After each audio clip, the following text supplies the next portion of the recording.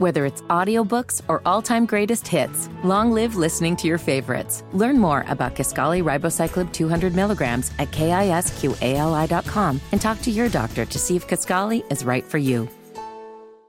We got Nata Edwards from the Eye on College Basketball podcast. You can follow him on Twitter at Nata the Scribe. What's going on, my man? Wes, what's going on? Long time no talk, man. I know, long time, but I definitely was following you on Twitter. And so checking out your dialogue from last night, man, got to get your opinion on what you thought about the lottery and how everything turned out for Buzz City. I think, once you get, and now mind you, once you get past not getting Victor is a very, very tall mountain to climb. And I understand why there are a bunch of us that cannot get there. I understand that. But the next best option, we're getting probably the biggest, let me slow it down a little bit. Scoot Henderson is probably the best point guard prospect or best guard prospect we've seen in the draft since Kyrie Irving. This is the guy that potentially could be here. 6'2" guy with 6'9" wingspan. So for me, this was probably the next best option as to not getting Victor Wembanyama. So I'm still good with it. I was good with a top 5 pick. I'm just glad they're not drafting 7th or 8th. So what was your reaction as the cards came down, especially when we got to 3? Did your hopes just really, really get up, or did you feel like no matter what, the Panthers were always, not the Panthers, the Hornets were always going to finish with not getting Victor Wembanyama? Unfortunately, I carry too much baggage to where I never thought that they were getting one unless I saw the card happen on its own. So I carry way too much baggage to ever believe in that. So once we got to 3, I'm like, you know what? It's a win. It means either Brandon Miller, one of the Thompson twins, or maybe even Scoot Henderson. Once we got to 2, once we got past 3, everything was gravy to me, man, quite honestly. But Nata, look, I know you're telling the truth. You are so right. I think that's an accurate depiction. But, Nata, you got to give me something. There's got to be excited Nata watching Mark Tatum not have revealed the Hornets logo yet and think, oh, my God, we might actually get Victor Wembanyama. After spending all day on social media trying to bring balance, trying to make sure that people were okay if they didn't get Wemby, even you had to get a little excited. That heart had to palpitate a little bit more after you saw the Hornets not be revealed until 2. Walker, you've known me for 4 years. How many times have you actually seen me excited? I know. That's why I thought maybe last night was the night. No, absolutely not. I have to, you got to verify and then we trust it. With this team and the luck of this team, but let's go back 12 months. Everything that could go wrong did go wrong. And then you expect me to actually get excited before the card is actually shown with this team? Absolutely not. No way. Not as damaged, and I understand why. I tried to put on a brave face for every. No, you're right.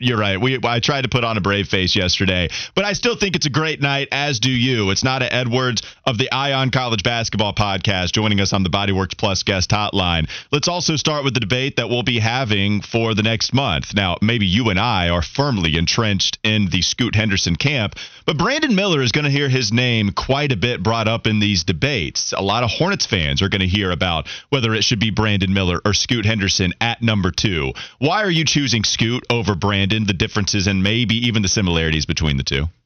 Because quite honestly, I do not believe in the athleticism of one Brandon Miller. I think that there are signs. You start looking at the San Diego State game, you look at some of those games in the SEC where he had issues getting by his man and then also getting to the rim, finishing at the rim. If you're going to go to the NBA, which is a very, very athletic league, you either have to have the footwork to get there or you got to have the athleticism. Brandon Miller has neither.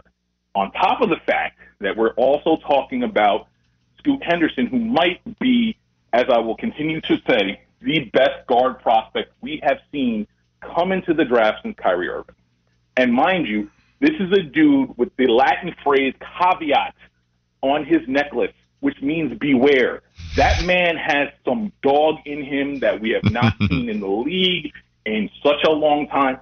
Go get the guy with the dog in him, because at this point, you can't tell me that the Charlotte Hornets don't need that kind of guy playing 30, 35 minutes a night. Now that you put it that way, and you talk about that, I've been saying that that's what the Hornets need in that locker room for quite some time now. But what do you say to the people who say, like myself, like that he can't shoot, and that the NBA, when we look at the playoffs right now, dominated by the big wing players? And I'm not a big believer in Brandon Miller as well, but I just feel like with Scoot Henderson, we've seen this story a few times before with the small guard that drives a lot. I know he's got some thickness to him, but just being in that mode of the Derrick Roses and the guys like that can't ultimately get their teams over the hump in the long run. Two things on that. One, we're talking about, when you talk about Scoot Henderson's jump shot and his three-point percentage, and then someone pointed this out to me, and it was a really good point. You have to look at the off-the-bounce threes and then also the catch-and-shoot threes. With Scoot Henderson, I think there's going to be a lot more catch-and-shoot threes. That's the first point.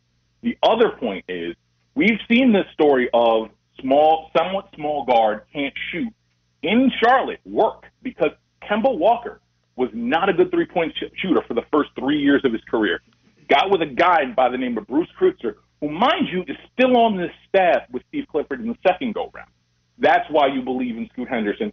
On top of his epic work ethic, like, that's the guy. You get a guy that's willing to work on his jump shot with a guy that has fixed multiple jump shots, including the greatest player of this in franchise history's jump shot.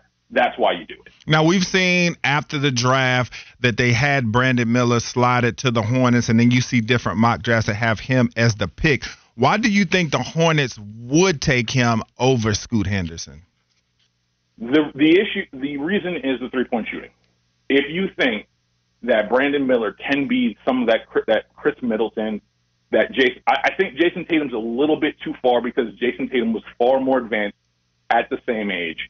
But if you think he can be that Chris Middleton, he can be that scorer, that three-point shooter that they desperately need, because people will justifiably point out this team was one of the bottom three-point shooting teams in the league last year. Brandon Miller immediately fixes that. So I completely understand I get it, but I would also say if they're drafting that, you're also kind of banking on maybe him improving his finishing at the rim. And for a guy that's 6'8", 6'9", you would hope it'd be a lot better than it actually is. That's Nata Edwards of the Ion College Basketball Podcast joining us on the Bodyworks Plus guest hotline. Maybe we get a little 27 talk in here. Now, Nata, I know you think they might actually trade this pick. I could absolutely see that happening with Mitch Kupchak at the helm. But let's just say they hold on to it and figure out a guy to take late the first round and trade their second round picks. Is there someone locally that might make sense? Maybe one of the Duke players that would have entered this draft. Maybe a Terquavion Smith at NC State, a G.G. Jackson out of South Carolina. Any of those names? Is there any of those names that you like there with the late first round pick for Charlotte? I like G.G. Jackson. I think he's a project. He would be in the Kai Jones, J.T. Thor mold of you go to Greensboro, figure out how to play, and then we'll see where we are a year from now. I like him. I think he's a very, very, very intriguing prospect. Did some serious damage to those folks in Lexington, Kentucky this year. I like his game. I think there's a maturity issue there. Therefore, you like him at 27, you would love him more with that first, second round pick that they have, because that way he understands this ain't a game. You got to come here to work. So, but of the names you named, I kind of like G.G. Jackson, because I think when you think of the skill set and the tools, he pops in a way that I don't think anybody else in that range. And mind you, this is a deeper class in normal circumstances. I think he's the guy that pops more than anybody else in the draft in the 20s. All right, well, let's continue to focus on some college basketball. I mentioned some of the Duke guys that did enter the draft in Lively and Whitehead, but Jeremy Roach just announced this week that he is coming back on top of Tyrese Proctor alongside Kyle Filipowski. Nata, you tell me, as the college basketball podcast aficionado, should Duke be the preseason number one, and how close is it? No, because I think Kentucky is better. Okay. I think Kentucky has a lot more of the senior-laden stuff that it takes to win. I do think Duke is going to be incredibly good.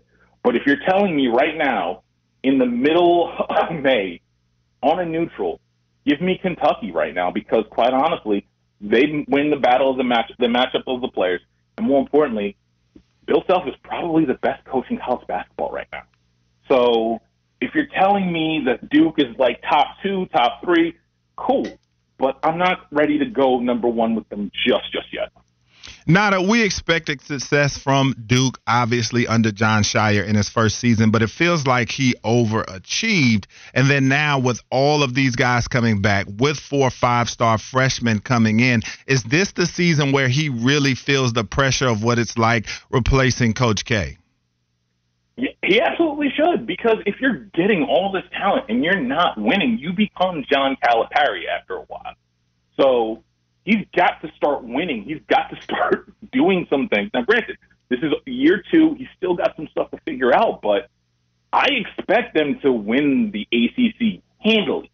I expect 2-3 rounds. I expect them to probably be in the finals of the ACC tournament. And more importantly, I expect them to at least get to an Elite 8. Like, I think that much is fair to ask at this point because they're bringing back multiple guys that you're probably going to see in the top half of the NBA draft next season. So there's going to be that expectation of winning because they have that much talent. It's just up to him to get the most out of it at this point. And then what do you see their crosstown rivals right now when you talk about North Carolina and what they've done in the transfer portal? What do you think they sit today? TBD, because I think they got at least one more guy they're going to get. Hubert wanted to do this his way. He got Caleb out of there smartly. There's a part of me that does worry, okay, now that you've got your guys, you can't flop. You can't have these middling part of the middle of your season and not be impressive in anything. Unfortunately, I don't know what they have because I'm not sure Hubert understands what he has yet, but he's got to hit the ground running. Otherwise, we're going to be talking about, at this point in the next year, who the new North Carolina coach is going to be. Not a last question before we get you out of here, just about college basketball. Any team in the Carolinas, right? NC State, Wake Forest with Steve Forbes operating in the portal. And even North Carolina, I think with Harrison Ingram, I think they entered the conversation. I love his playmaking with the heels. That's a different type of player than they've had in a while. Out of all those schools, who do you think won the transfer portal battle as far as any of the schools within North Carolina in the ACC? Let's hold off. It's Duke, and only because I know they have one more scholarship left. And I think in terms of the transfer portal, they're going to get a center. It's not just going to be Ryan Young. They're going to get another center. They're going to be a little bit better. And for right now, I think, and we've had this conversation last time I was in the studio with you guys, but Duke is kind of running this thing right now. They're ahead of everybody. And I do mean everybody in college basketball in the way they're operating. They're operating this like a professional franchise. And I know people are going to bristle at that, but that's the name of the game right now. You got to be professional. You got to have this semi-professional outfit. So for right now, I think it's Duke because Duke understood their needs. They supplemented a lot of what they needed on top of getting those freshmen in and bringing a whole bunch of those guys back. I think it's Duke for right now. That was Nata Edwards, the host of the Eye on College Basketball podcast. You can follow him on Twitter at Nata the Scribe. My man, we'll see you down the road. Absolutely. Talk to you soon, man.